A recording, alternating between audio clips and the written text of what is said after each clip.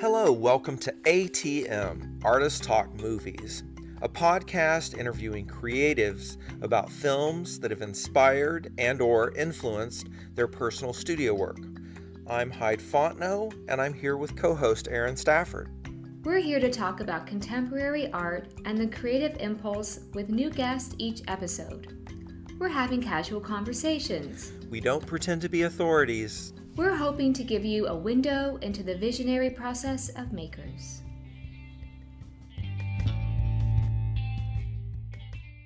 We're off to see the wizard, the wonderful Wizard of Oz. We hear he is the Wizard of Wiz, if ever a wiz there was. If ever a wiz there was, the Wizard of Oz is one because of the wonderful things he does. Hi, Hyde. Hello, Aaron. How's it going? Good evening. Good evening to you too. We're recording at our normal scheduled time in the evening, which I think I prefer the quiet evening. I don't know about you. Well, I'm not fully awake. Even if I wake up at 6 a.m., I am not awake until like 2 p.m. at the earliest, but like really in the middle of the night. So evening's sort of like a nice compromise for us. Because you're a morning person. I'm a morning person, but I like the recording in the evenings. There's something kind of nice about it. Yeah. And it's funny, I know this about Erin because she and I did a residency together in British Columbia, and we sort of worked a split shift. You would work in the mornings, or like you would work like human hours, and then I would rise from my crypt and tag team you, and then I would come to bed as you were getting up. Yeah. And then we tell each other all of our stories from, previous hours, and we get caught up on The Bachelorette. And it was amazing. That's right. Erin introduced me to the Bachelorette, and Modern Family. On that trip in 2017, and I had not really. You're welcome. I love Modern Family. It's The Bachelorette, whatever. It's fun to watch with a friend who is snarky enough to have fun with it. Totally. But shall we get started with our guests this week? Yes. So we have Brian Jones, and he has chosen The Wizard of Oz. So why don't you tell us a little bit more about Brian and his work? Okay. Yeah, I've prepared a little something, a bio background. Cool. So Brian K. Jones is a Dallas, Texas-based figurative painter and bona fide cinephile. I've watched like tons of movies on his couch. He is one half of the collaborative duo Chuck and George, a partnership that is 30 years and running with his life partner and indentured servant, Brian Scott. Together, these two artists have created an intricate alternate reality in which they have starring roles in caricature in a fantastical sphere that references a real-life library of personal anecdotes.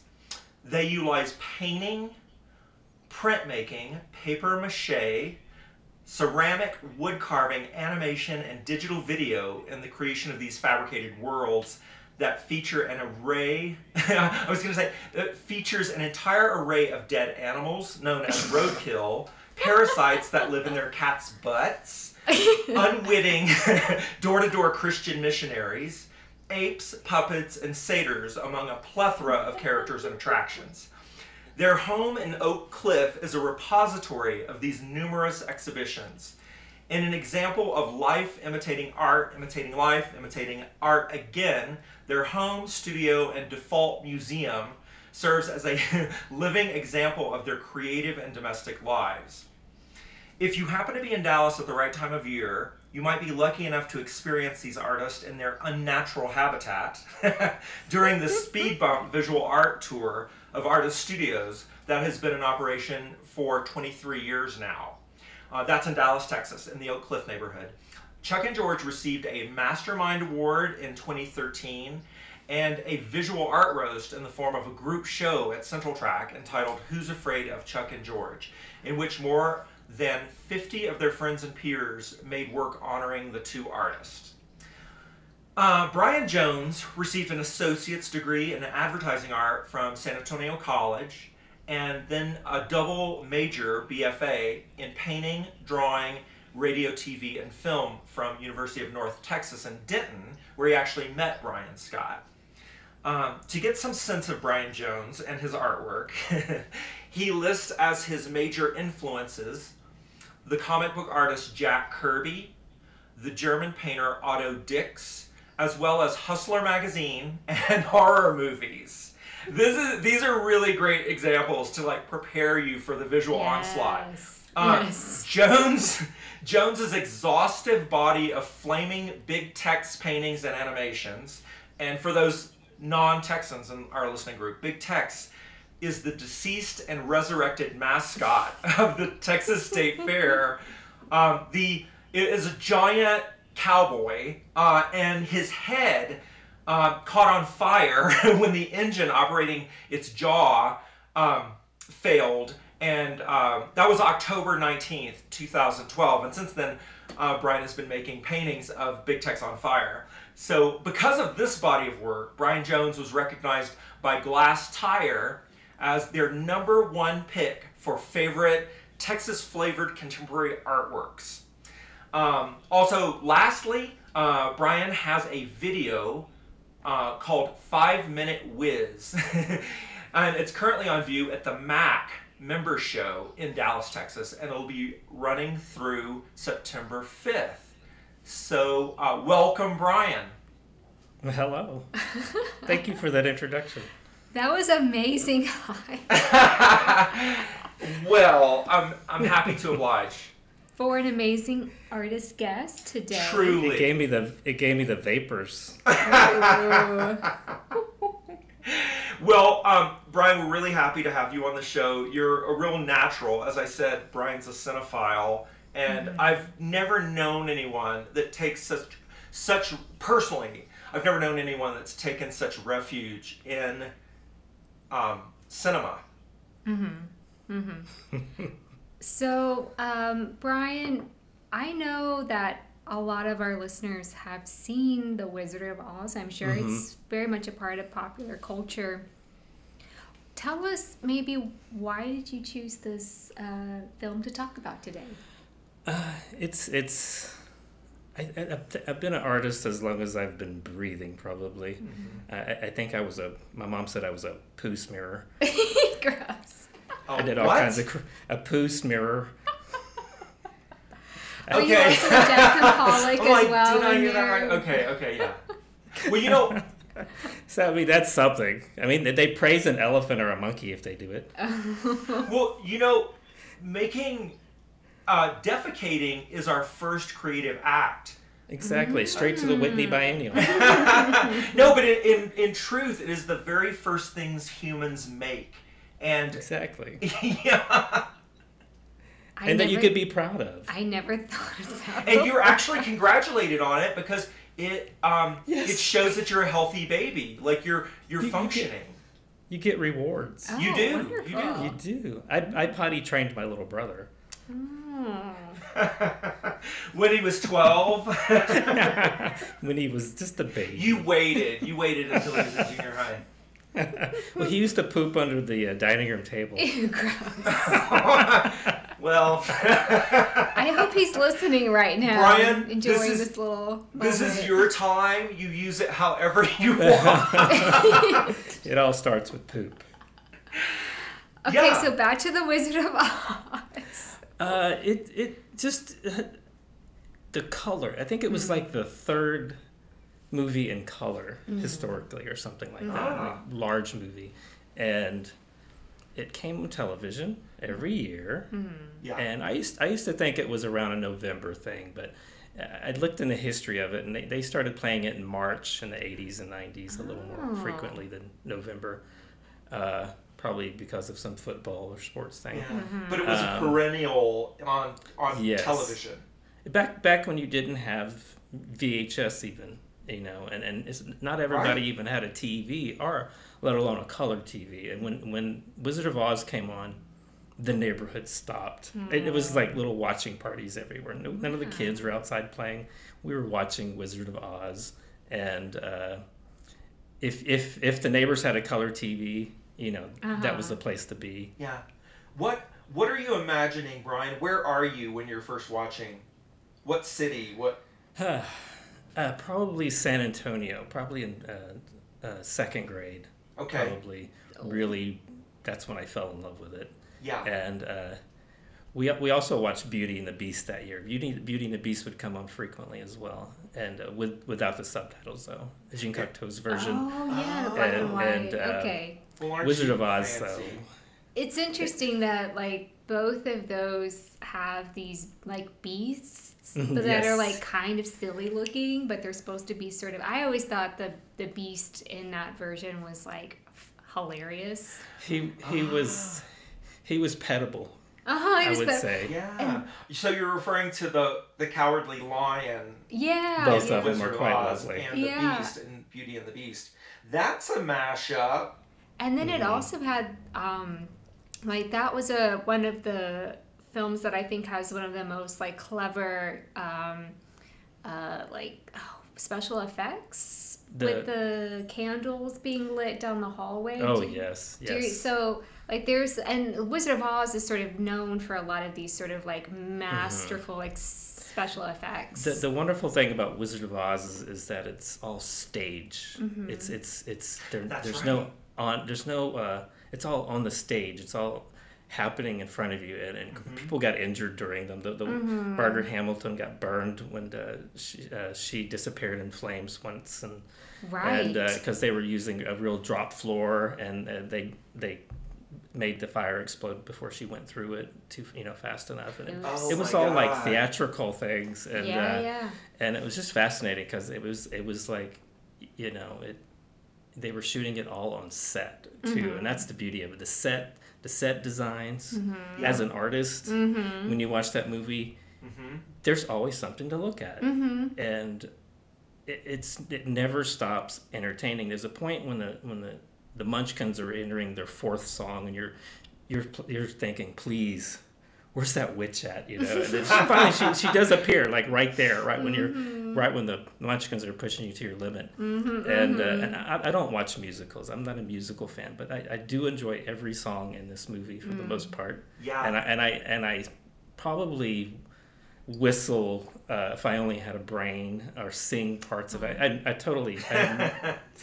I can't carry a note or anything, but I'm always murdering that song throughout my day, and it's probably more about the reflection of how I think if I did have my brain myself. But it was a visually stunning movie, and the tornado. Yeah. It's one of the most impressive tornadoes on film. How did they do that, Brian? It was a canvas tube with chicken wire. And it was on a miniature set, but it wasn't a tiny miniature set. It was pretty sizable. And they had a lot of dust and a fan blowing through the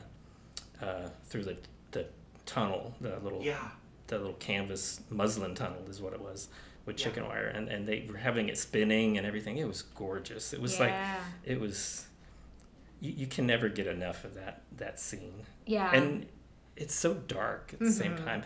It's such an American movie. It is Thomas Hart Benton. It is Dust Bowl. Totally. It is. Even the sepia tone, like there's something that's sort of really nostalgic about that decision. I don't know. Do you know why I couldn't find any, explanation for that. I think it was a dramatic effect of one of the first movies to have color, and so they let it sit there in the sepia tone for the beginning of the movie, which was their reality. And so this is 1939. Yeah. And in terms of like how artists might use color, it's so effective to sort of like train the eye, like get the eye used to the sepia tone. Yeah. And then when the full color comes, it's like psychedelic. Yeah. It's really trippy, and the way they shot that scene. Where she's black and white, and she opens the door.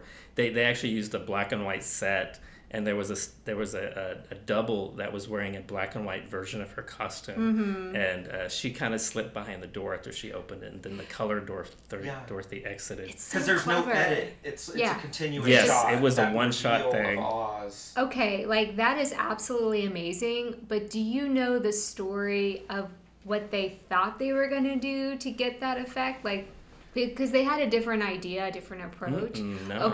Okay. Hi, do you know about this? No, tell us. Okay, this I think is magical because I feel like with great genius, like those moments when it's sort of like it's so clever and you think somebody just had this amazing idea, but their first idea was they were going, this sounds absurd, but they were going to, okay, so in old movies like that, sometimes they would go in and like tint the black and white to put a little color in yes. it. Okay, Uh-huh. so they were going to do the opposite and take the color and make it black and white. Okay, so they were going to like reverse the black and white sort of painting on the film. Yeah. And it's like, oh my God, that would have been so That- painful. That would have been like, if it was 24 frames per second, Oh, that's the right. minimal. Right. Then they would be painting. Depending, million like frames. it would still be in production today if they were doing that. But then, the fact that they were so clever and they painted, the doppelganger, the double, and had the sepia tone, and it's like, Yeah, oh my the- God, it was so obvious, but it's the classic stage effects Yeah. was just, yeah. And people don't really shoot on film anymore, Mm-hmm. but it used to be that you could shoot like a color negative and then print on black and white Mm-hmm. or something like that. There would be a way around it, but so many like intricate strategies for post-production, but pre-digital, like now it's kind of like, I mean, not to belittle what anyone's doing, but I feel like this current age of like effects, And it's like CGI, flipping yeah. switches and Yeah. like it's you have so many options at your disposal that like I feel like people just sort of go into things and they'll go, oh, we'll figure it out later, because they can. Yeah. But at that time, Yeah. it's like, oh no, like you like matte painting to like do part of the part of the frame would be a painting. I think that to me that idea of like being so innovative with having like a sort of a limited amount of technology Yeah. to me is so inspiring as an artist, and I'm sure Brian and Hyde as well, like you probably both feel that often we're sort of confronted with these sort of limited means or Exactly. it's like we're going about something. Sometimes I find that like I have the thing that happens where it's like the best thing is like the most obvious, but it took like a little while to get there. It sometimes helps to think with your 8-year-old brain. You know Yeah, what I mean? yeah. And Hyde used potato flakes at one of his shows. Oh, that was so good. and I mean, we didn't eat them, but like in the snow yeah. scene in Wizard of Oz, Yeah. they used asbestos. Asbestos. Oh And- fuck. Oh, I know. Which is funny, I thought, because they were in this field of like poppy flowers, which is supposed to sort of suggest opium, but yet they're surrounded by asbestos. It's like Right, other poison. And the funny thing about the opium too is that this was the film that they started hooking Judy Garland up Oh with my God. speed Oh my and amphetamines God. and cigarettes, everything. right? Like Well, her diet was because they thought she was fat. Yeah, And I of think course. she's wonderfully corn-fed, I would yeah, say. like she has a nice She's- childlike quality. She's I don't wonderful. know. And Yeah. But yeah, coffee, chicken soup, black coffee, chicken soup, and Chicken broth, Cigarettes. right? Like, Cigarettes. cigarettes. Not eating them, but as smoking. a 16 or 15-year-old. damn.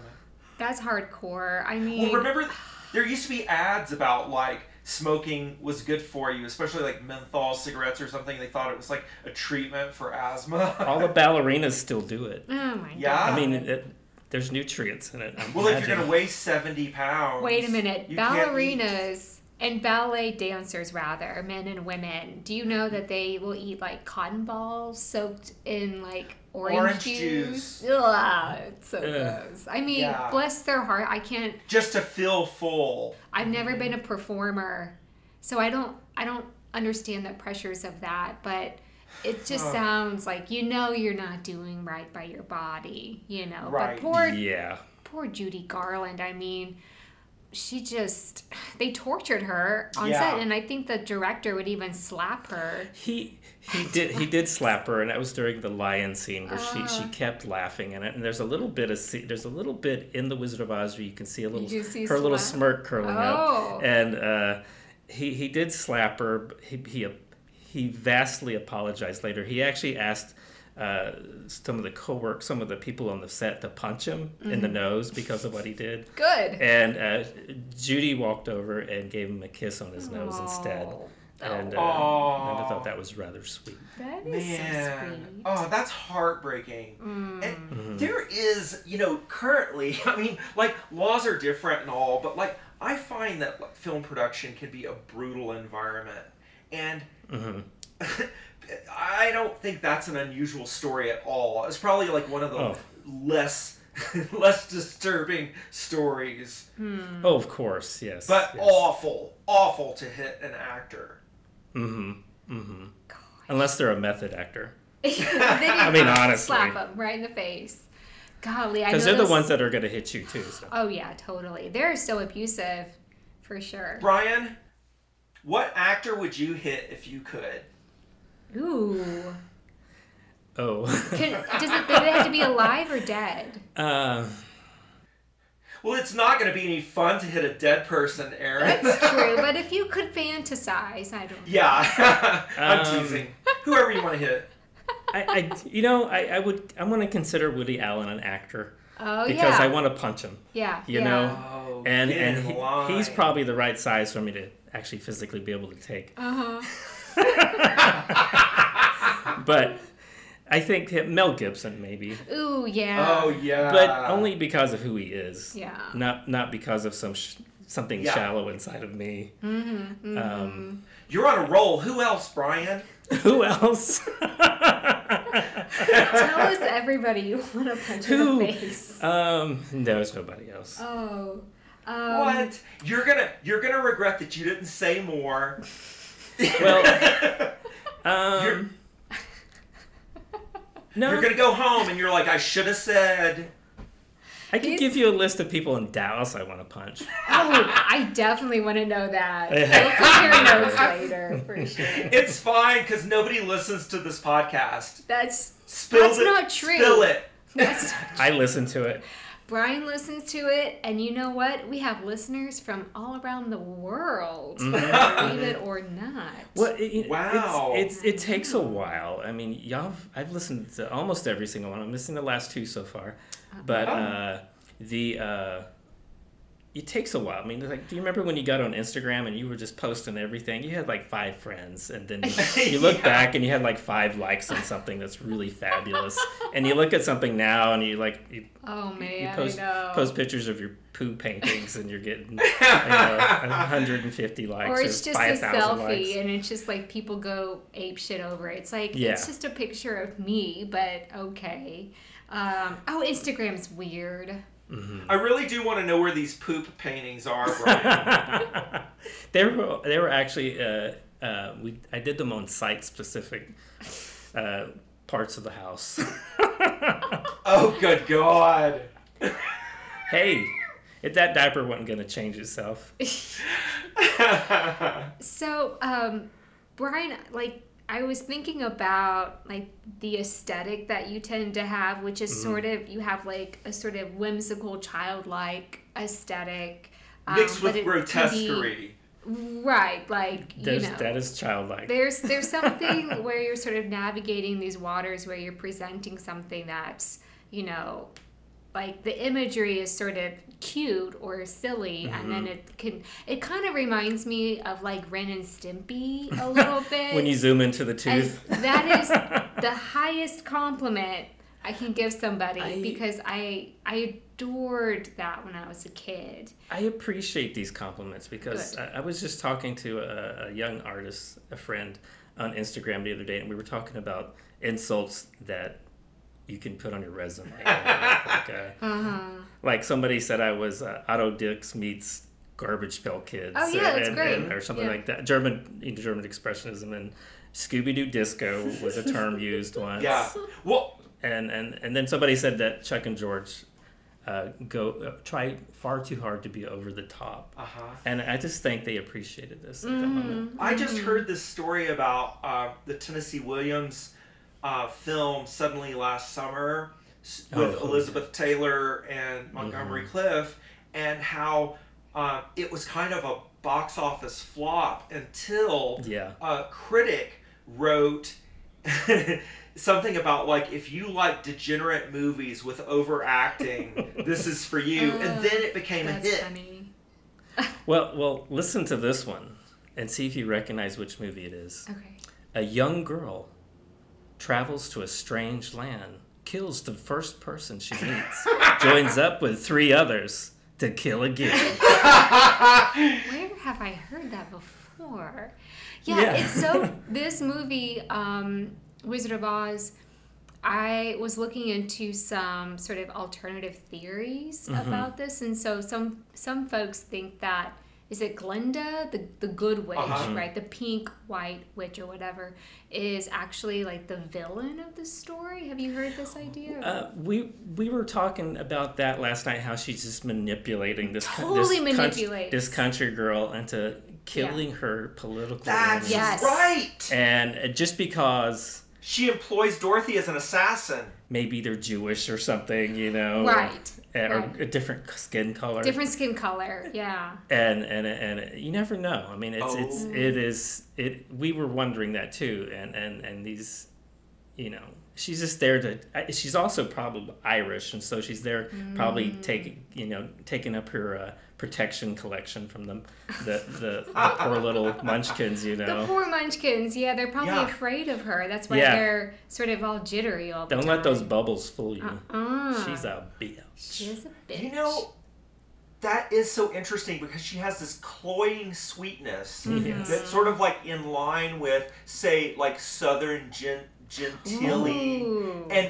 But meanwhile, like, she won't help fucking Dorothy. And what she's did she like? Yes. What did she say? She's holding back. She's withholding information, sending her on a wild goose chase, endangering her, and letting her do her dirty work. And also, just when she said, "Only the ugly witches are bad," or something like that. I mean, she body shamed. Yeah. You know, and the way she looked at Dorothy and made her wear those new shoes too. With socks, no less.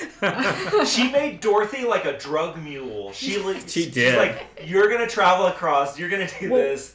Dorothy was already making bad decisions when she was back in Kansas. When she ran away, the first thing she did was get into the guy's van. I know. She's that strange older man's van. What I love is that, okay, so sometimes I put my art history hat on, and I notice that she's wearing blue, and blue is the symbol for the Virgin Mary, and I wonder if that's sort of like she is enforcing her sort of innocence and sort of virginity, and so it's no surprise that she's, you know, she's so naive in these situations. And then she falls for the clairvoyance. Yes. It's like, duh. Like, of course he's grabbing your basket, making you close your eyes, and, all of this. Grabbing your basket. He grabbed her basket. He did grab her basket. He did. It's like, grab her by the basket. You close your eyes. Let me, do my whole thing. Yeah. But yeah, I want to get back to Glinda, because I was thinking about how she's a sort of a master manipulator, and what I didn't really, I don't know what the message is confusing at the end to me, and I've never really thought about it before, because you're like, home is where you want to be, right? That you shouldn't. But then when I was really thinking, like, so they're saying that whatever you desire, if it's outside of your home, then it doesn't exist, or something like that. It's a weird message to me. Well, I kind of think of this as her Junga Springa. What- in a what way. is It's like, that? that's Oh. a Jungerspringe, and Yeah. I'm going to Wilding. hope I'm not saying it right. That's when the Amish kids get to leave when they're Oh 16. my God! Yes. Okay. And they go away for a year and Yeah, I come think back. it's called Rumspringa. I thought it was Junge. I don't know. That could be the German I'm word not for it. Amish. Okay, we're gonna look it up. Yeah. And it's kind of like Dorothy's thing, but I think it's part of the Americanism thing too. Yeah. There's no place like home, Uh-huh. you know. Uh-huh. Don't you know? And kind of like cultivating xenophobia. Yeah, of course. Yes. It's like, Yeah. oh, those foreigners and all their exotic ways, you better stay home. Right. You're only safe at home with your, like, molester uncle. It's there is. I don't know if you. I consume a lot of Wizard of Oz type stuff. I don't watch Wicked the play, but I love the Wicked books by Gregory Maguire. It's like a quadrilogy. I listen to them every few years again. You know, over. It's because I just want to live with these characters, and they're so different in the Wicked books. And the book which was devastating to read. And I read that on a beach in Barbados while I was working in Barbados. And it is about Judy Garland's mother, who was a monster, and a man Dearest. dying of AIDS, and Dorothy Gale. All three little stories intertwined, and they were all tearjerkers. Dorothy is molested. And this book is called Was? It's called Was, W-A-S, and Dorothy's being molested by Uncle Henry, Oh, and in the Oh, my cornfields, and you know she's got low self-esteem and bad skin, and Frank Baum is her substitute teacher in this story. And he starts putting her in. He's trying to help her at first, but he starts putting her in these books. And, So he's exploiting her. He's exploiting her, and but there's a point where Auntie M is speaking in tongues in this book at a tent revival, and it is. This sounds fantastic. It's a fantastic book. And This is the same author as Wicked? No, it's earlier than his career, and it's just called. And I can't remember his name. Gregory Maguire did Wicked. Oh, and, so he's been kind of like ruminating on Wizard of Oz as source material for like a lot of projects. A lot of people do. You know, a lot of people do. I mean, C-3PO is totally the Tin Man. And, Oh my God, I never thought of that. That's so true. who was your favorite in the movie? Did you have a favorite Okay. besides the witch? I mean, I think I'm always partial to. Who would that be? Oh, shoot. I think I always like the Scarecrow. Ray Bolger, I think. Yeah. His name. Yes. I love the way he's sort of gangly and he has these sort of silly sort of gestures. He's got and great then- dance moves. Yeah, and he's just he's like bungee cord kind of, you know, limbs. And then one of my favorite parts in the movie, it's the saddest part, I think. Not the part where Toto almost dies, because I really hate that part. But with the part where she's telling all of her friends goodbye because she's going back home, and then she says that she'll miss him most of all, and I just totally choke up when Yes. because I think about all the friends that I've made, and I totally never call anymore, and then I feel super sort of sappy about it, and so that would be probably but also I think because I have blonde hair and I get this like, you know, dumb blonde, so I relate to the character. Hyde, what about you? Who's your favorite? Oh my God. I mean, I do love this movie, and it had been a really long time since I'd seen it, so I was really glad to have an excuse to watch it again. But, I mean, like, you have to marvel at the skill of that, like, main cast. Oh, you know, yes. of the Lion Tin Man, a Scarecrow, and Dorothy. You know, they're just fantastic. And I remember though, like probably the thing that had the biggest impression on me as a child was the witch was so scary to me. Like I remember, like you know, like watching sitting on the carpet in front of the TV and like, you know, standing up when the witch is threatening Dorothy and like, you know, like yelling at the TV. Like, You want to protect like, you her. leave her alone! You know? Like, Yes. I loved the pantomime of the witch's hands. She always had her hands doing something. Her acting was so exquisite and she did all this when she contrasted the hands with her costume.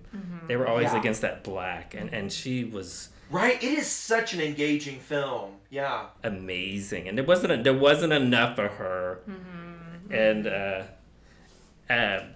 Margaret Hamilton, love her. Yeah. Okay, so have you ever heard of this theory that this is sort of propaganda in a way? Directed I have not. Women specifically. To me, when I watched it, I was thinking these are some very powerful female characters. This is the original Mean Girls. Auntie M, starting with Auntie M, who's running the farm. She is. And so I was just wondering. She's no nonsense, Auntie M, for sure. And then Dorothy's the dreamer, you know, and then you've got these, the villains and the. So these are Jungian archetypes. The thing that I can't remember, I was trying to figure out the source for where I saw this and I couldn't find it, but there's a theory that, okay, so the message is specific to Dorothy, who's a young woman, and it is that you should stay at home, and you kind of got this World War II thing in the background, and, not that it sort of syncs up, perfectly with World War II, but at one point, like, women were supposed to go back home and be a part of more domesticity and let go of the jobs that they had and the power that they had, because of the war. And so there could be this sort of, like, pretty clear message to women, like, maybe go back home and, like, that's where, you really belong. And I think that's so sneaky, if that's true. I doubt it. I don't know if that was intentional, because I don't think World War II had really gotten off, especially in America. It was getting dark. Yeah. And there was... it was sort of foreboding. It was boiling up over in Europe. And we did have World War II, and I think there's a bit of a hint of Civil War in this, or the bruise we have from the Civil War. Like Hyde pointed out the colonialistic qualities. Oh, yeah. What is the date on the film again? 1939. Oh, okay. Which was the same year that Gone with the Wind came out, I think. It's the same. Jesus. There was 6 directors on The Wizard of Oz by the time they got to Victor Fleming, I believe. Wow. And Victor Fleming was taken off because he had to work on Gone with the Wind, and then he had to go slap Vivien Leigh. Yeah, and he's like, sorry guys, Exactly. I'm imagining the Carol Burnett version of Vivien Leigh. Oh, yes, that's my favorite. That's the only one I watch. I know, that's like me, and I only watch Spaceballs for Star Wars. That's when people reference Star Wars, I'm like, Spaceballs? Which part? I know. Why would you need to watch anything? I've never seen Star Wars. I've never seen it. I've watched them here and there, and I lived next to a drive-in theater, and we had moved from Fairbanks, Alaska to El Paso. We had driven down and lived in the desert after living in Alaska, and there was a drive-in movie theater right next to us, and we were always really just poor. We were so poor we had what do you call it? Garbage landfill day on Sundays sometimes. Where we would go look for things, and I would get to keep a toy. And my dad would find something to reupholster or refinish, and Mom would find a new dress, I suppose. Oh my God. I don't know. But, in the dump. Exactly. And then also we would go over to the other dump, which was like where they put the compostable stuff, and we watched all the Kodiak bears and the seabirds that were always there, and the wild animals that were the foxes and such. Oh, wow. It was like a zoo. Our garbage dumps were for shopping and going to the zoo in Alaska. And, this is kind of a Dust Bowl picture you're painting. Well, and then moving down to El Paso, we watched Star Wars without sound for like the first 6 times. I feel like And when I Dorothy- finally got it with sound, it was like, God, this is such high school acting. I wanted to slap him, and it was, although it was fun to finally hear it with sound. Mm-hmm. But I think even as a kid, I knew there was no sound in space. Oh, that's And right. so that always bugged me in movies. Yeah. I feel like your childhood was probably maybe documented by Dorothea Lange or something. Like, you're one of those little kids on that woman's shoulder. You know? Oh, I got photographs. So, Yes, Hyde. So, like, I don't want to miss an opportunity to talk about your painting and describe what it is. Like, you have been such a prolific painter during your career, and like we were saying, primarily figurative. And there are a lot of like, your proportions are very much like the Munchkins, and you've got like these rosy cheeks Yes. and these kind of like absurd costumes. I'm glad you brought this up. Striped socks. The Crappity Elves Yes. are very sculpted, I would suppose. Yeah. So there's a lot of Wizard of Oz in our work, and there's Wizard of Oz and Chuck and George work a lot. We've had the Flying Monkeys. The Flying Monkeys. Well, there's a Flying Monkey story I have to tell you in a minute, but it's the color, the people, the odd shapes of people. Yeah. The sort of like the overacting, the sort Yes. of like grimacing, The and dark, like, the comedy with the darkness underneath it, and the tears, the melodrama. Honestly, the melodrama, and then yeah. and just the fact that they could have happiness in these points in this movie where everything's horrible, but Dorothy is just such a wonderful little creature, and I just fall in love with that. Every character, every part of this movie, every little inch of this movie, every time I see it. And I do watch it usually in November as my Wizard of Oz. And so I've watched it. We did watch it last November, but we watched it again last night. And Brian was hemming and hawing about having to watch it again, but you fall right into it. Oh, yeah. And it takes you over, and it feels like a short movie. It It does. feels too short. Yeah. And I gotta say, I've also watched it in so many different ways, and I haven't watched it completely in Spanish with English, but you can, if you have a Blu-ray player, they have 20 languages on this thing, Oh my God. and they have What? all these subtitles. That's And not so going to learn Portuguese. I've watched The Witch is wonderful in Spanish with the Spanish dubbing. Ooh. Do you hear are the songs in English or The songs are in English. I wish they weren't. I wish they were Damn. followed through. But you want to hear Dorothy singing. You want to hear Yeah. Judy Garland singing that. But I She's thought so I thought the buttery. German language would be a little fun with the rosy cheeks. Yeah. And it wasn't as well acted, I would suppose. But the Spanish came across wonderfully, and the Italian was fun. And it changes the way you see the movie completely, because but I have to say, because of the American dialect of the moment, especially the Brooklyn accent, I think, for that the tiger had, Oh my the God, lion yeah. had, and just the inflections that All of language them. had. Inflections had the language back then was different, and it was. Especially movie language. We had transatlantic accent, Mm-hmm. which I love, because then you have to sort of pronounce certain letters. Like, instead of saying water, you say water. Yes. It's like, yes, we should bring that. I wanted to say, this was the first time I was aware of, these are supposed to be farmhands in Kansas. And they all sound like they live in Brooklyn. Exactly. Oh, that's so funny. Well, I Yeah. mean, Brooklyn was probably having some hard times back then. yeah, totally. Look, you guys, we got to go to Kansas. We got jobs in Kansas. Well, I think these guys were probably like hobos. They probably were, Oh, like the characters, not the actors. and as the kind of the hobos that travel in the trains and work, not just what we use as the term for homeless people, Mm-hmm. but Right. just actual hobos where they traveled and would settle in. Transients. They were transient workers, and there was a lot of them during this time. And there was, we had just got out of World War II, like, and it wasn't that long ago, was it? And so, yeah. And these guys seemed like they were about that age, Yeah. like they were Okay, war veterans okay. maybe. Because we've got to be sticklers for authenticity Totally.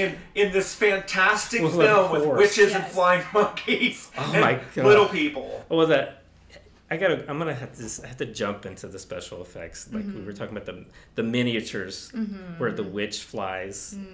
Oh, and yeah. the little toy witch flies and the monkeys, the little toy monkeys, and the surrendered Dorothy in the sky. One of my Yeah. most favorite parts ever. It's just and I love little Dorothy's doll legs when she's kicking when they're I'm doing my fingers as Yeah, little the legs. little scissors. She's like little scissor kicking while she's being toted off by the flying monkeys.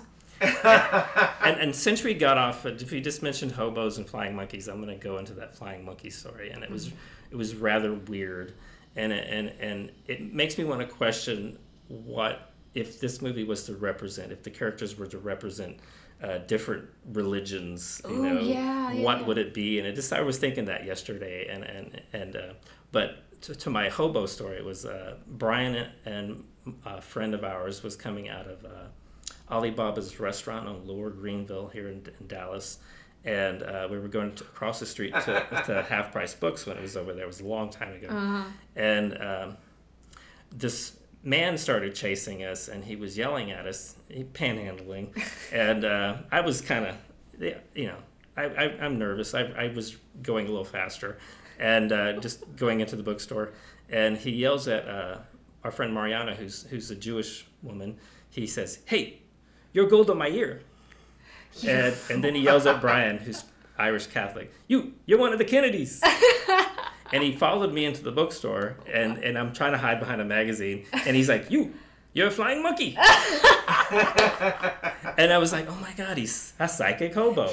And those are always wonderful because those are the ones that walk up to you and tell you things Wow. that you don't know. Yeah. Or you should know. It's See- just like the wizard that Yeah. made Dorothy get in his van. Yeah. And it's like this. I'm like, oh my God, because I was raised as an atheist, I would say, and I'm like, is that him seeing me as a evolution person, a flying monkey, and Maybe you're reading a little into it. I don't know. Whenever I give money to somebody who's a homeless person, they always end up asking me out, and I'm like, it's a hard no. I'm afraid. I'm afraid. I'm afraid. Okay, so Don't do it. Don't do it, folks. I was thinking a lot about, like, I don't know if you identify as an outsider artist, Brian, or not. Like, do you claim that in your practice, or I can't claim it. I know you have an art because of the way they define it, I believe. right. I believe I'm self-taught as far as I did go to a university. I feel the same Yeah. way, and I think, Hyde, you might also sort of, like, I don't think we can say that we're outsider artists, but, like, I don't really dabble in any material that I was, like, technically trained in. No. And I often, like, reject a lot of these sort of, like, academic traditions, or, like, these sort of, like... Not the boring ones. I mean, Yeah. you're not post skills. Hyde's not post skills. No, not I'm post skill. Not at all. But but you make the things you want come to reality in the way that you do them. Right. And the particles that you make it out of are things you have a high interest in, and Right. so it's particulated with all these things of interest, Right. and it all comes together, and Yeah. So I think what you're talking about is, like, extending the crafts that we're versed in. Yes. To find the results, to envision the work to manifest the work we're envisioning. we're capable. Yeah, I like that Yeah. word, capable. And I think that, I was just thinking that, there are artists that are really invested in like these, very traditional academic, sort of means. And then you have other artists that I think kind of go against the grain a little bit more than something that's more, like when I say traditional, I don't mean like landscape painting. I mean like, really kind of invested in art history and these sort of like little winks and nods and that make people feel more important than sometimes they might actually be. But I'm like going into this too much, but I was thinking a little bit about how Dorothy might also identify as an outsider, and I really kind of felt drawn to that feeling of like not really belonging in some sort of academic circles. Dorothy seemed like she belonged in Oz a lot more. She was accepted a lot quicker. Yeah. I mean, she was ignored. People weren't trying to kill her dog. I mean, it was a great place. She was ignored at home. She had to live in sepia tone. Once you go color, you don't go back. You don't go back. No. You don't, not at all. Well, I did want to point out, like when she runs away from home, she meets the snake oil salesman and psychic, and the tornado comes up. And she runs home, and at that point, everyone else in the family, the hired hands and such, have gone into the cellar. Right. And she's locked out. Yeah. And she runs over to the cellar, and she's banging on the door, but they can't hear her. So she's literally locked out of the world. Like she's left, and then when she's tried to come back, she's locked out. She's been abandoned, by her family. One thing that I was thinking about earlier was, again, going back to the manipulative good witch in quotations.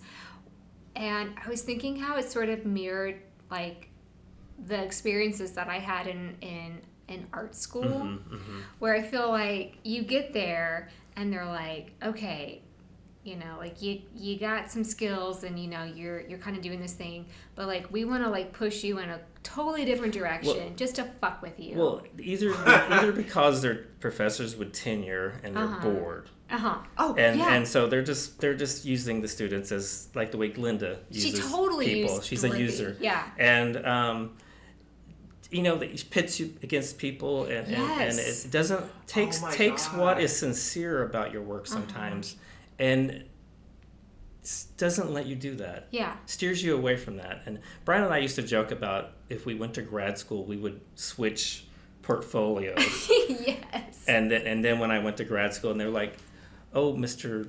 whatever, we don't want you doing all this penis work, And so, okay, maybe I'll switch to poo or something, and I'm like, oh yeah. That's much more different. Genius. And so now you're doing it. Yeah. But we never even attempted Brian did attempt graduate school.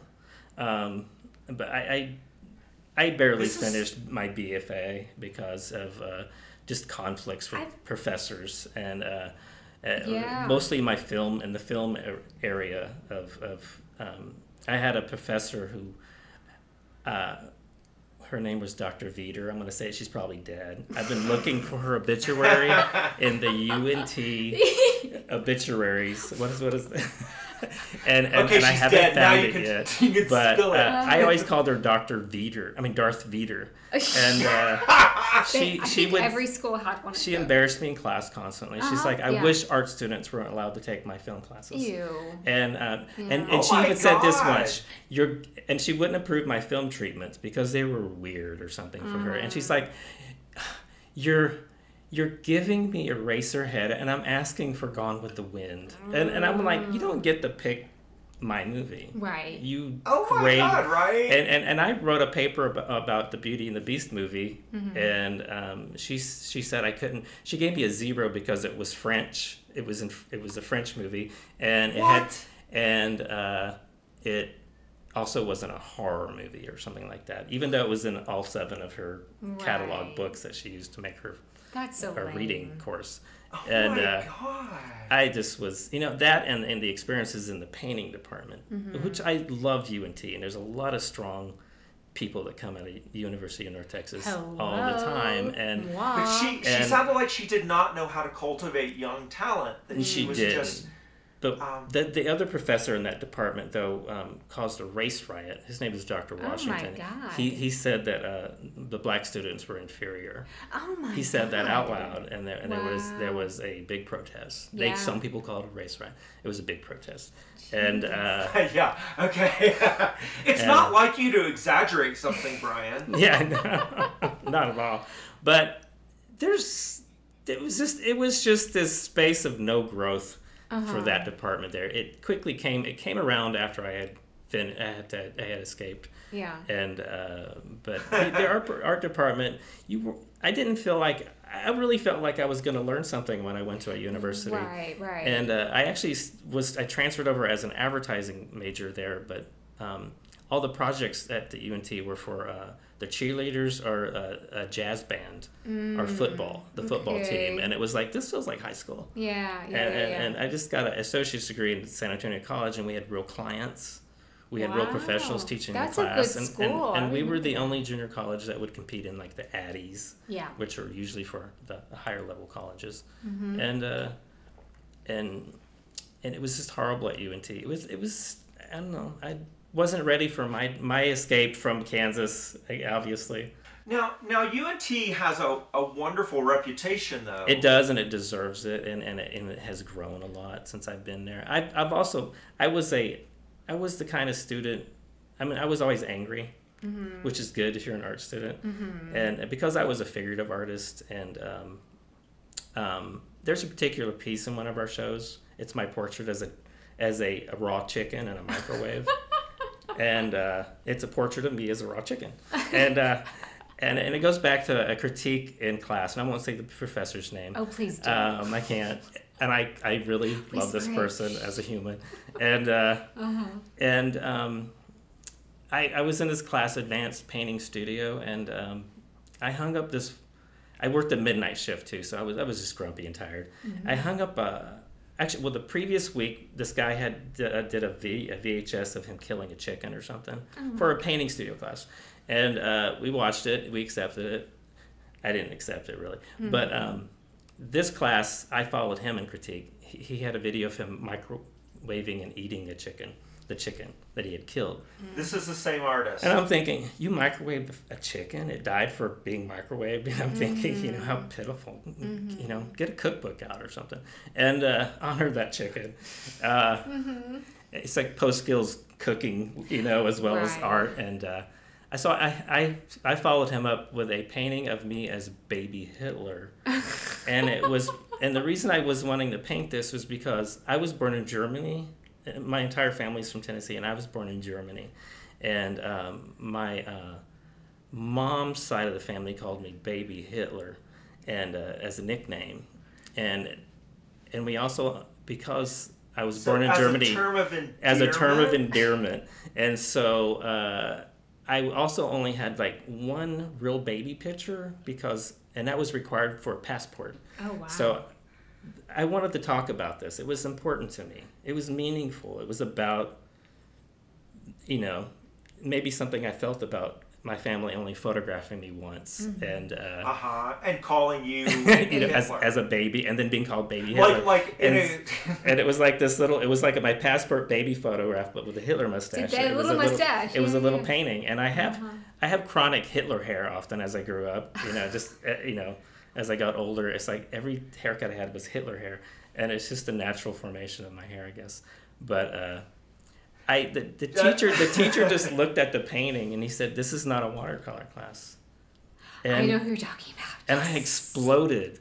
Yes. I just walked over and ripped it off the wall, and I yelled, "It's not a motherfucking microwave chicken class." And then everybody that critiqued after me cried because I was so fucking mean. Wow. Because I was not allowed to show my work. Wow. And I've actually been censored out of quite a few shows, and Brian gets really jealous of that. And there's not even nudity involved or anything for the most part.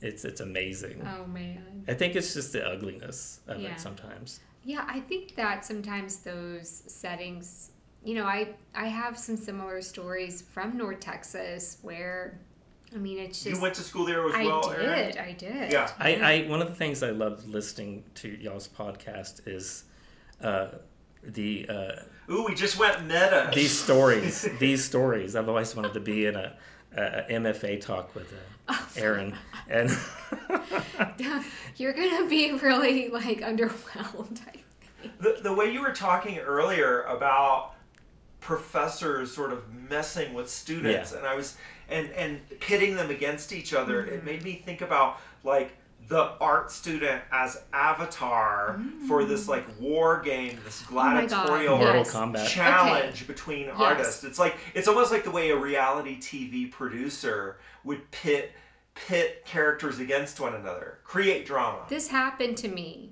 and I know that this is like the thing that everybody's like, oh my God, that happened to me, because it happens so often. But in graduate school, what happened was like you got caught in between these two crosshairs of these two professors, where it's either you're representational or you're not, and you had to pick a side or the other. And it's so stupid, right? But like in the middle of my It's like a gang. yeah, I mean, it was, you figured it out, Yes. you know, maybe halfway through, and then you had to pick a side. And unfortunately, I picked a side, and then I changed my mind, like my last semester, and it was just like, and You're lucky you didn't get no, cut, I got. Erin. I was told that I wasn't gonna graduate. And I also What? wanted to experiment on installation, which is something that I do, you know, a little bit more now.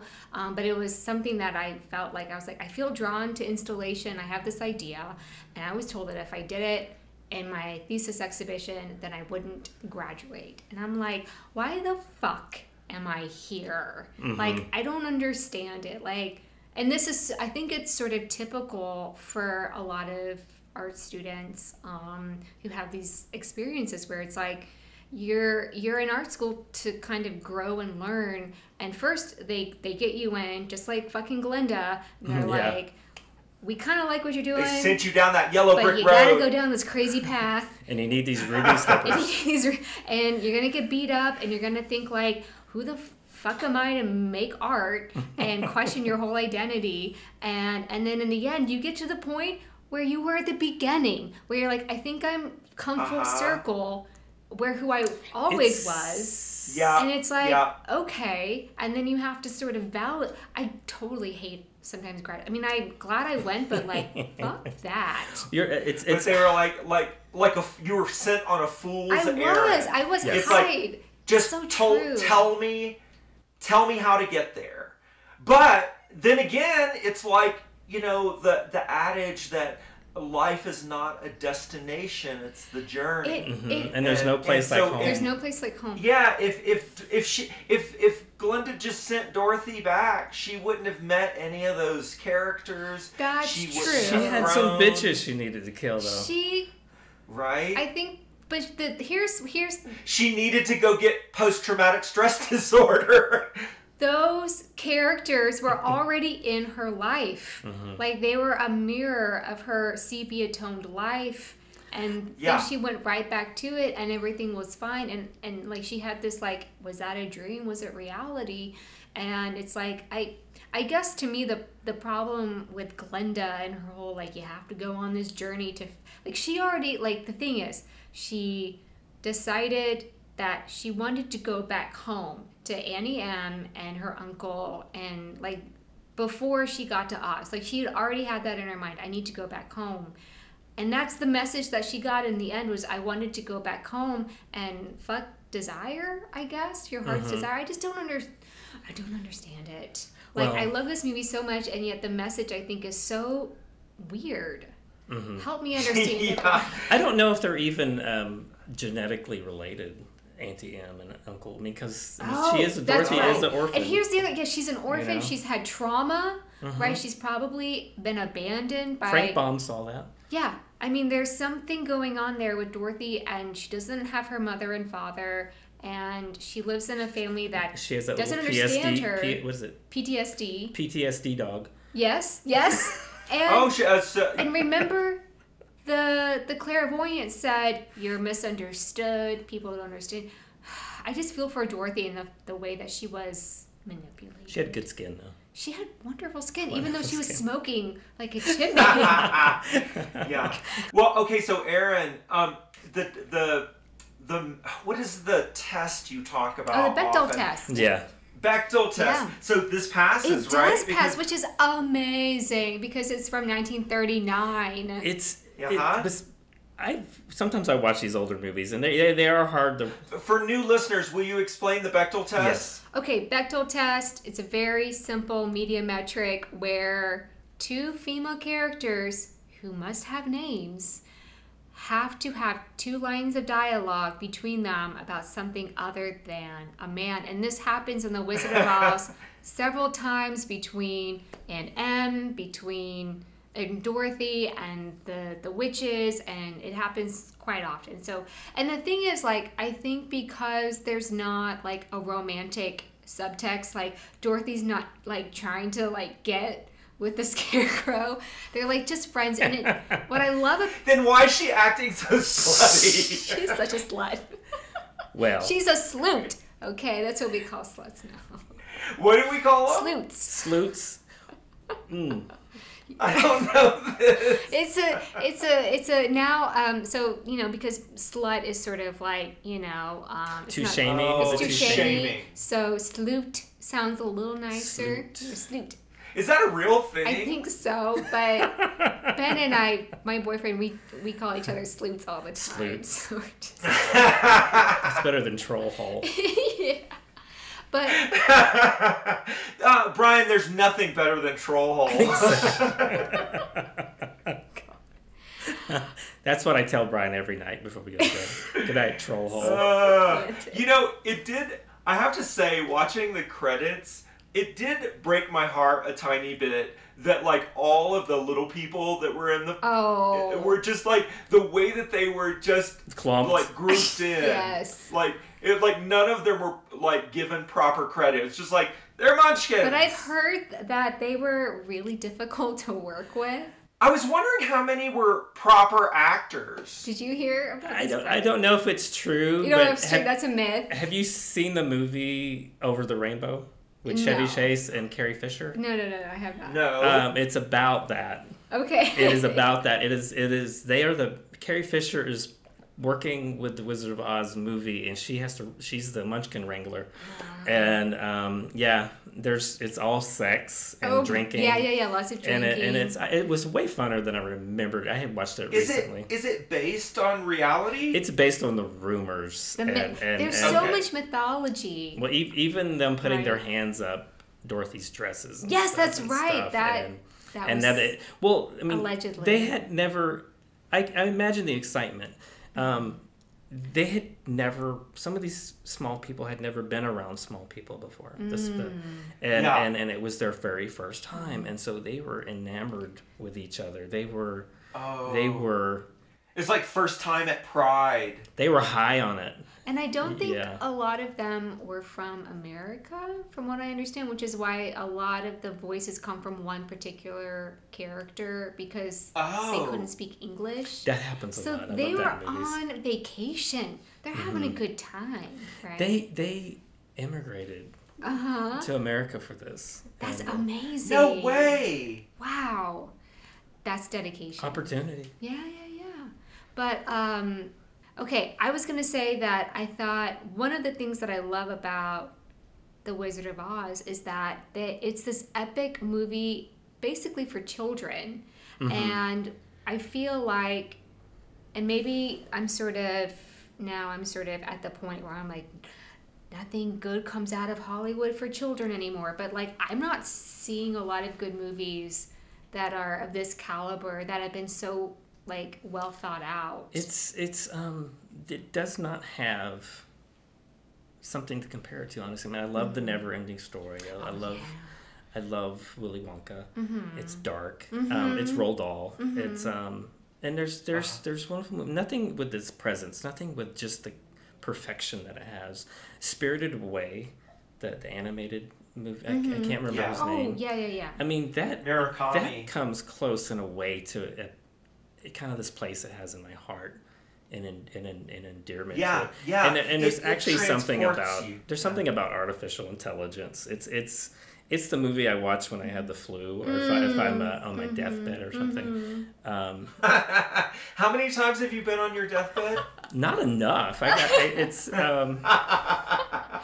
Well, and I think like even if you look at some of like the Disney Renaissance, some of the earlier ones, like there was such like craft and dedication, and the songs were really well thought out, and Sometimes racist. sometimes like we always have to anything we look back on, we can always sort of criticize it, but yeah, I mean, obviously lots of problems happening, and some of that, and certainly even Wizard of Oz can present some of that too. But I love that there's so much like money and care and all of that for a children's movie. Like I just think that's really lovely. What the Wizard of Oz says in the front at the beginning is it's talking to the young at heart.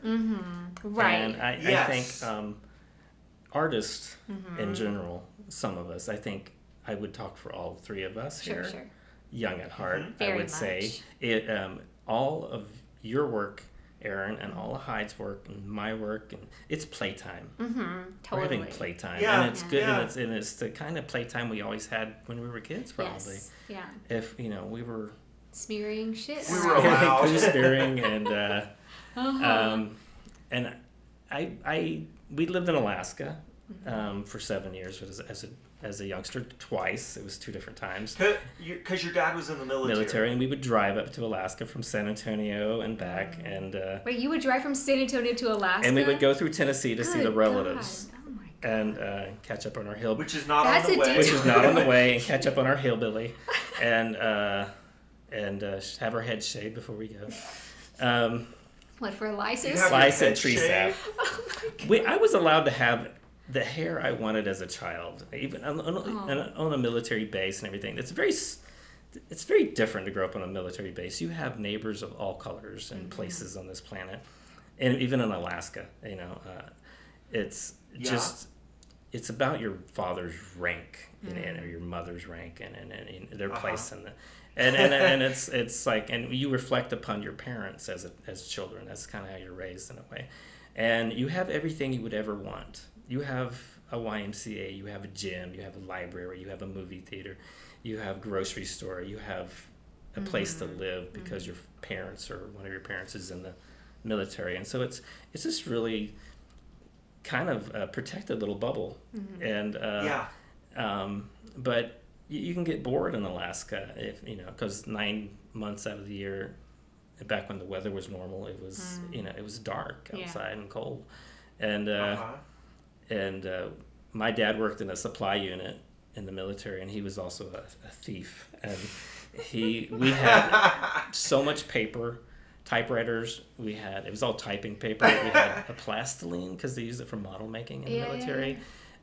We had plastic sheets that we used as shrinky dinks. I think they were more toxic than anything. Probably worse than the asbestos. And tape recorders, and so we were just very creative kids. You had a lot of art materials at your disposal, and because your father was pilfering and we were from the and military we base. were poor, and so we didn't have, I'm glad I didn't have Hot Wheels, because I would have got spanked with those orange road things, because I got spanked with them when I went to cousins' houses. Those bits of trash. Yeah, exactly. Yeah. You've been spanked by those. Yeah, they're terrible God. weapons. Jeez. Yes. Oh, God. I got spanked a lot as a child. Man. I just gotta say. I will say, like, I grew up around a lot of art materials, but my parents had an advertising agency. Yes. And so it was the best, like we would go and it would just be markers and color pencils back before, they really used computers. And I have these really vivid memories of my dad sitting at a light table and the way that he would draw.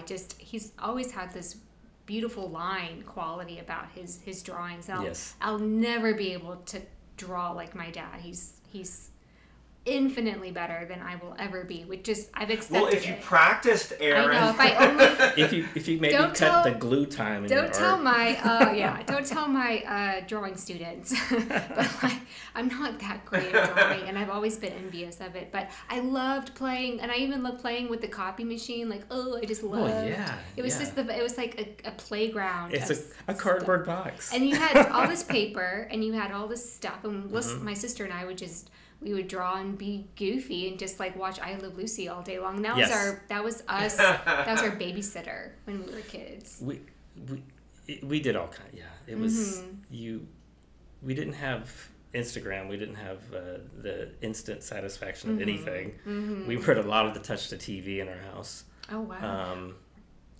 Without permission, and it was. But I mean, I was a creative kid. I would have done all that. I played by myself. My brother was an animal, and I didn't want to play with him. Brian, I wanted to get back to the idea of how much cinema you consume and how it does affect your I would say your studio practice. Okay, ideas for exhibitions. I guess where I got my love for filmmaking and watching films is my dad. And I had an Italian, he was a music freak, and I had an Italian soundtrack collection when I was 8, by the time I was 8. And I would listen to the Good, Bad, and Ugly soundtrack nonstop. Oh. And I called the lady that was the opera singer on there, I called her the Star Trek lady. Because the beginning of Star Trek had that screaming. And we were film watching, and my dad died when I was 12, and I inherited all his film books, and that was the first time I read about John Waters was in '74, I think, when Pink Flamingos came out, and I was looking at this film manual my dad got every year, and it had a cult section that I read every bit of these books, and every bit of the horror books, and just reading about John Waters movies and the singing butthole and Pink Flamingos, and in my imagination it was like Fantasia singing butthole. It was so disappointing when I finally saw that scene, and Pink Flamingos is actually one of my least favorite John Waters movies, but I was just into these films, and throughout For high anyone school. that hasn't seen that film, Brian, can you just describe Please what do. you're Okay, talking there are about? people competing to be the biggest white trash family or something, and they're competing to be the most white trash, and there you go. Great basement rape stuff going on there, and I can't watch the poop eating because it's real, and so it's just a hard movie. It doesn't have a lot of substance to it. So you're going to draw the line there. Exactly. I do draw lines a lot, and Female Trouble is political. It's smart. It's hilarious, and it has more to it. It's all about pop culture, and so it's a very smart John Waters movie. Yeah. But I was in high school. I had a film book that I would get I would stay up all night watching movies, and starting with Elvira's Movie Macabre and World Class Wrestling, of course. And then I would do my homework, and I remember the first time Eraserhead came on, and this was before Blue Velvet. This was before the other David Lynch movies, and I thought I had that checked off, and I had to watch that. And I believe I was in the beginning of my first year of college, and so I would set up late and do my homework and watch the weirdest movies, and whenever the sun came up, the newspaper would come, and I would get the TV guide out and go through everything I needed to watch, and I would watch things just because of a character actress or something. I was just really it was actually hard to get through life being that way sometimes, because I was just obsessed with it. But it later on became a coping mechanism. My mother had hallucinations and behavioral problems and drinking problems and drug problems and thyroid problems.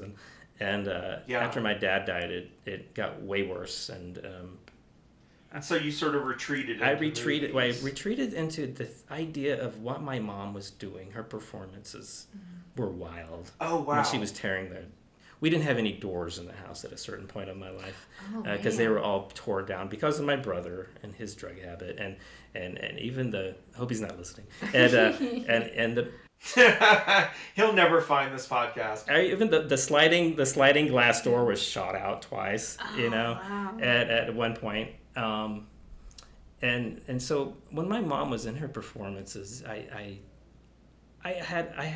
she was a very good mother when I was younger, and she just, you don't know your parents until you see other parents, and as I got older, I started realizing they don't stab each other during dinner. Oh my God. Like that. Just that kind of behavior, and so I would think of my mom as performing a role. Because it was a different person. It was a different person completely, and I had to be there for her when she came off of that. I had to be there for me. I had to, and I thought, I'm not going to hide from this. I watched it and made sure things weren't going too bad, and it hurt. Right. It did hurt to watch it, but it saved me from judging my mother so harshly. The good parts that remained, and it allowed us to move on and have a good relationship. Other than that, and sometimes it was really hard, but movies were an escape, that's for sure. And horror movies are very cathartic for if you have any emotional problems. I internalize things. I was going to the doctor when I was 12 for acid reflux problems because of all the stress I went in, and I was actually passing solids at that time because I had so many Rolaids. I was passing calcium particles through my urinary tract, and it was very painful. And so just because of the stress, and movies helped me. And then Wizard of Oz, definitely, you can't find anything but happiness in that movie. And that's interesting, Brian, because and how you know this, but I've had kind of a stressful week with like some teaching kind of stressful stuff. And when Hyde, you mentioned that Brian wanted to cover Wizard of Oz, and I was like, yes, I think that's the movie I need right now. You need a 5-minute whiz. Yeah, but it's what the doctor ordered. And I'm wondering, Brian, if you could be this sort of like movie therapist where people could message you and say, like, I'm going through this. Like, what do you recommend that I watch? That's a great idea. You prescribe. I would want to do it with somebody who could prescribe Ben and Jerry ice cream flavors or something too at the same time. That way we can work in conjunction. You want the full therapy. Idea. This could become a project, actually. I really like that idea. I think that you could help a lot of people, Brian. Because I think, and it's one of those things where you can get in a funk, and if somebody tells you to watch something and it's like a very specific thing, and then, they can kind of maybe get out of like, if they can kind of be pushed in a certain direction, and it can be really helpful. Even if it's just for a day, it makes you feel a little better. Strangely enough, I don't know what happened in the last 4 years, but I kind of only ever... I do! I know what happened! ever want to watch horror movies, and I'm not sure. I think this is like an extension of your... what do you call it? Disassociative practice. I'm in a bubble. It's like your mother's not having, like a nervous breakdown. She's acting. And, like, I don't know what happened over the last 4 years. Nothing comes to mind. Oh my God, what no are you orange goblin. Oh, you mean Trump? Oh God. Okay. She said it. Almost Trumpelstiltskin. Sometimes I really feel like it didn't even happen. Sometimes it's like, don't say his name. Don't say it. I'm sorry. There's so much, and this movie is candy. This movie is it is everything. And honestly, I almost want to cry with happiness when I watch this movie. Oh, I totally cried when I watched it. It travels into my heart and makes the 8-year-old child that what they mentioned, the child within us here, and it's like it talks to all those children. I've always been. Brian and I have this thing. We can look at people and we can see the child they were. Especially often with older people, you can easily do it. Oh yeah. Petulant or whatever, and you just see this vulnerable person inside of you that has strengths, but doesn't know it because it hasn't been reaffirmed yet and tested and FDA approved. All right. That is very poignant and unexpected. It's like you provided us such a wonderful conclusion, Brian. Yes.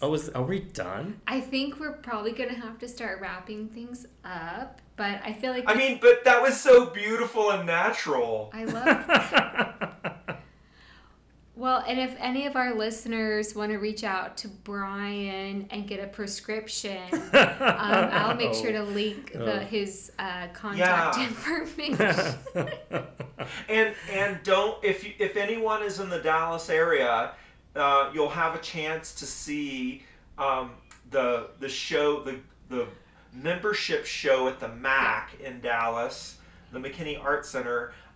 Which Brian has a video called 5 Minute Whiz, and that is up until September 5th. Mm-hmm. And be warned, I'm very proud of this somehow. There's an epilepsy warning on my video. Oh, so, yeah. Oh, because it has like a fluttery. Yeah. Yeah, like a strobe effect. Hey, just tell our listeners, what is 5 Minute Whiz? 5 Minute Whiz is The Wizard of Oz in 5 minutes. But you do hear the speedy dialogue go by. I've done one that's in 1 minute. The Wizard of Oz in 1 minute. And that includes most of the credits, I believe. I think maybe I clipped them out a bit. But it's manipulated. The image is manipulated to kind of create this kaleidoscope effect in a way. And so the movie's kind of quatrefoiled out. I don't know if that's a proper term for this. And it's playing in 5 minutes. And I've taken Judy Garland's Over the Rainbow from the movie, and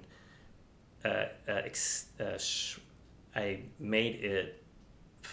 Did I do it for this one? No, I didn't. I'm confusing the other movie. I've made several Wizard of Oz movies recently. So this one just has the dialogue. It doesn't have the song. So you just hear this chattering. Yes, it's 5 Minute Whiz, but it's 5 Minute Whiz has nothing to do with evacuating your bladder after a big gulp. Well, on a road trip, like a big. I don't know. I don't want to.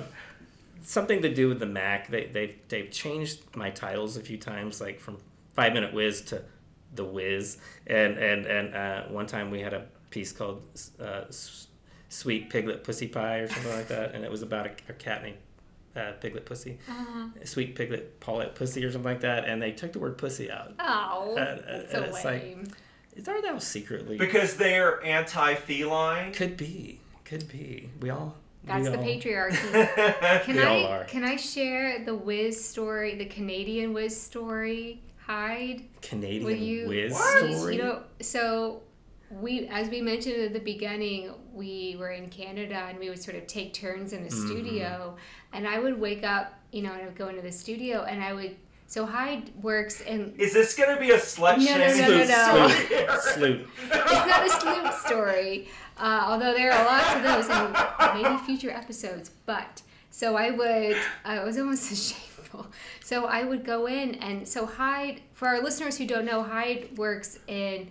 Is it like you work in watercolor or ink or like... It's ink. Okay. Yeah, ink drawings. So like sometimes there's like little cups of water and...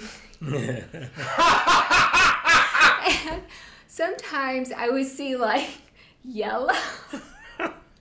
And I'm thinking, it's a yellow painting, perhaps. But then I would discover that Hyde was just too lazy to go use the bathroom. And so I was too in the zone, Totally. Aaron. I couldn't take pee breaks. I had to pee in cups. Do you know how much extra large adult diapers are?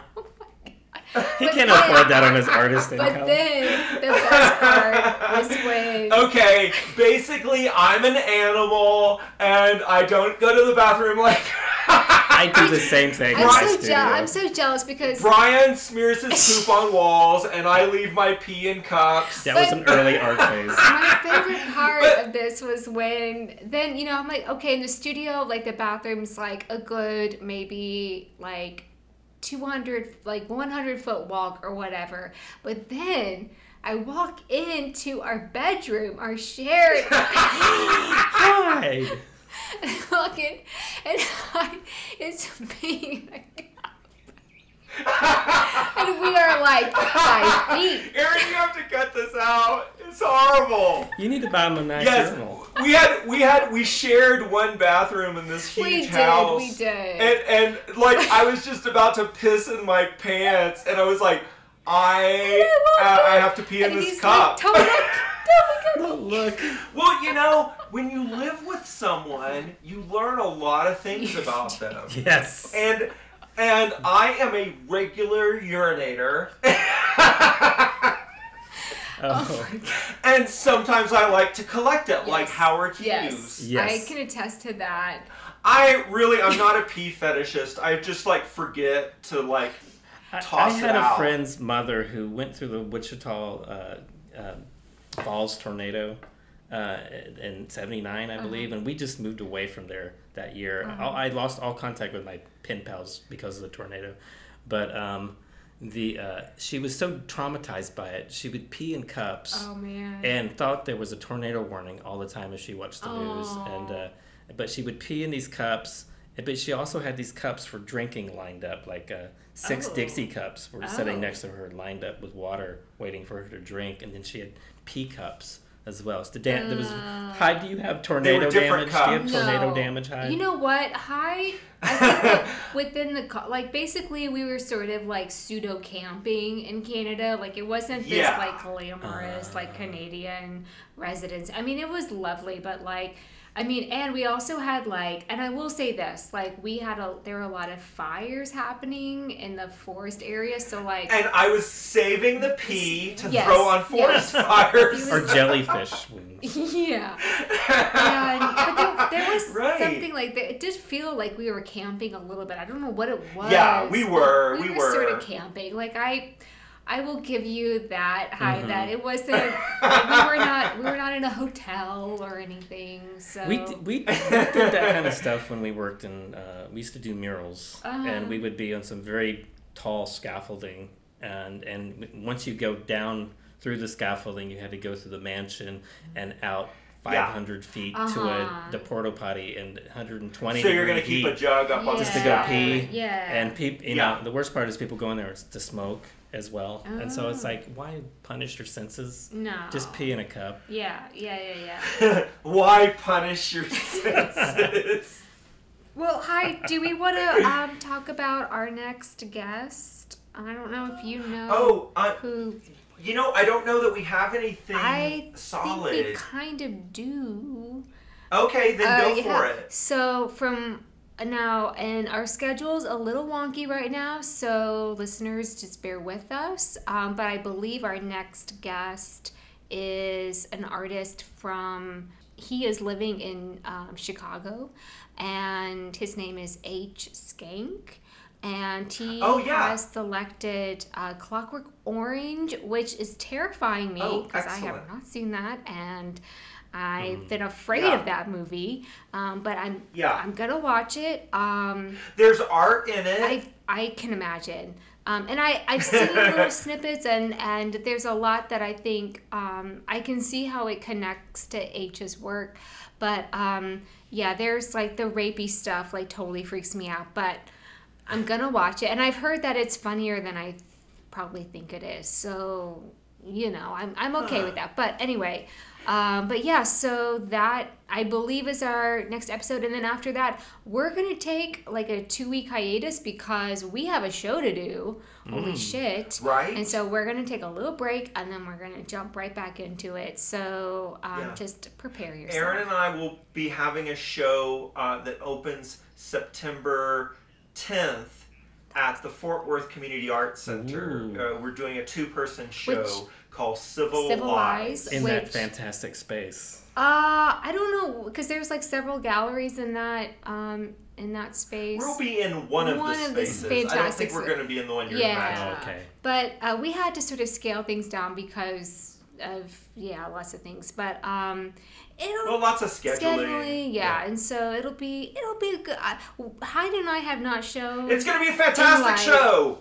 Years. We're badasses. Yeah. Well, and we're good together. You are badasses, and I remember going through one of your shows that y'all had together with a fantastic artist, Celia Eberle, and we talked about taking matches to your work because we were so threatened by it. It was so beautiful. That is the best compliment. Exactly. The best. That's a high Yeah, compliment. so yeah. If you ever need a nemesis, it's great for your career. We have the show that we did together is one of my favorites, and so we have big shoes to fill. But I feel Give good us something about to it. hate. I'm actually excited to do this show because we have not seen each other's work in person. It's gonna be so yeah. when we She's install gonna it, surprise. it's kind of like Christmas morning where you're unwrapping gifts. You could get and something really great, or you could get like Yeah. an ugly sweater. We're gonna have to wait Exactly. to see. No, ugly no sweater. ugly sweaters Okay. here. Okay. They're level. I saw your pasty parasols.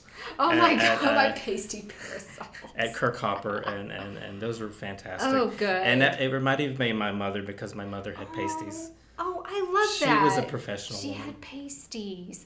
I love the the nipple covers. And it's funny because I've gotten some before, not for like sexy reasons, but because I don't want to wear a bra, and like they cover my entire breast. It's hilarious. They're great in the winter. Yeah. I don't need anything else. I didn't know they could be used like yeah, that. yeah. It's pretty. Like they're silicone ones, and they're like flesh tone, and they're wonderful. But like, And there's Hello Kitty Band-Aids. I love like the ones that are more theatrical, and I use them. I've been using them in my work lately, so they do make an appearance, and they'll make an appearance again in Fort Worth. But yeah, so Brian, excited. do you have anything you want to tell us that you're working on right now? Any shows coming up? I'm trying to work on the body of work where I deal with my personal true life adventures, and it's been hard to get that off into the air because it's personal stuff. I don't have a problem telling stories constantly, and but I need to process them into some sort of zine form or something. There's so many stories, and I think I've got a direction for that, and so I'm kind of excited about starting to do some of that. I'm going to have some studio time for that. Yeah. And the autobiography of Beanie. It's Beanie Peas Red is the first thing I'm working on. And that's Beanie was Brian's nickname as a child. my real nickname, not the Baby Hitler thing. Okay. And it still is. And if you look at my name on my driver's license or anything, Brian K. Jones. If you say it in Spanish, it's Brian Cajones. So that's a fine nickname too. That's very true. Well, thank you, Brian, for this excellent discussion about such a lovely movie. You're such a natural guest Yeah. for this. I've been waiting. Sorry we had to wait 10 episodes. No, in, it's given me time because I wanted to do so many other movies. I mean, I was like, it was The Shining and Suspiria. Oh, And- you'll have to come back on for The Shining because No. I would love to talk to you about The Shining. That movie you can talk about forever. I've watched it backwards, actually. Oh my god. Okay, I've got questions for you about that movie. Okay. All right. Yeah. Aaron, you won't have any problem watching Clockwork Orange if you can watch The Shining. Okay, good. That makes me feel, because I can watch The Shining for sure, so I feel much better. It's my Christmas movie. Okay, well, thank you so All right. much. Thank you, guys. Well, I look forward to your miss show. you guys. Hope I get to see you soon. Bye. Bye.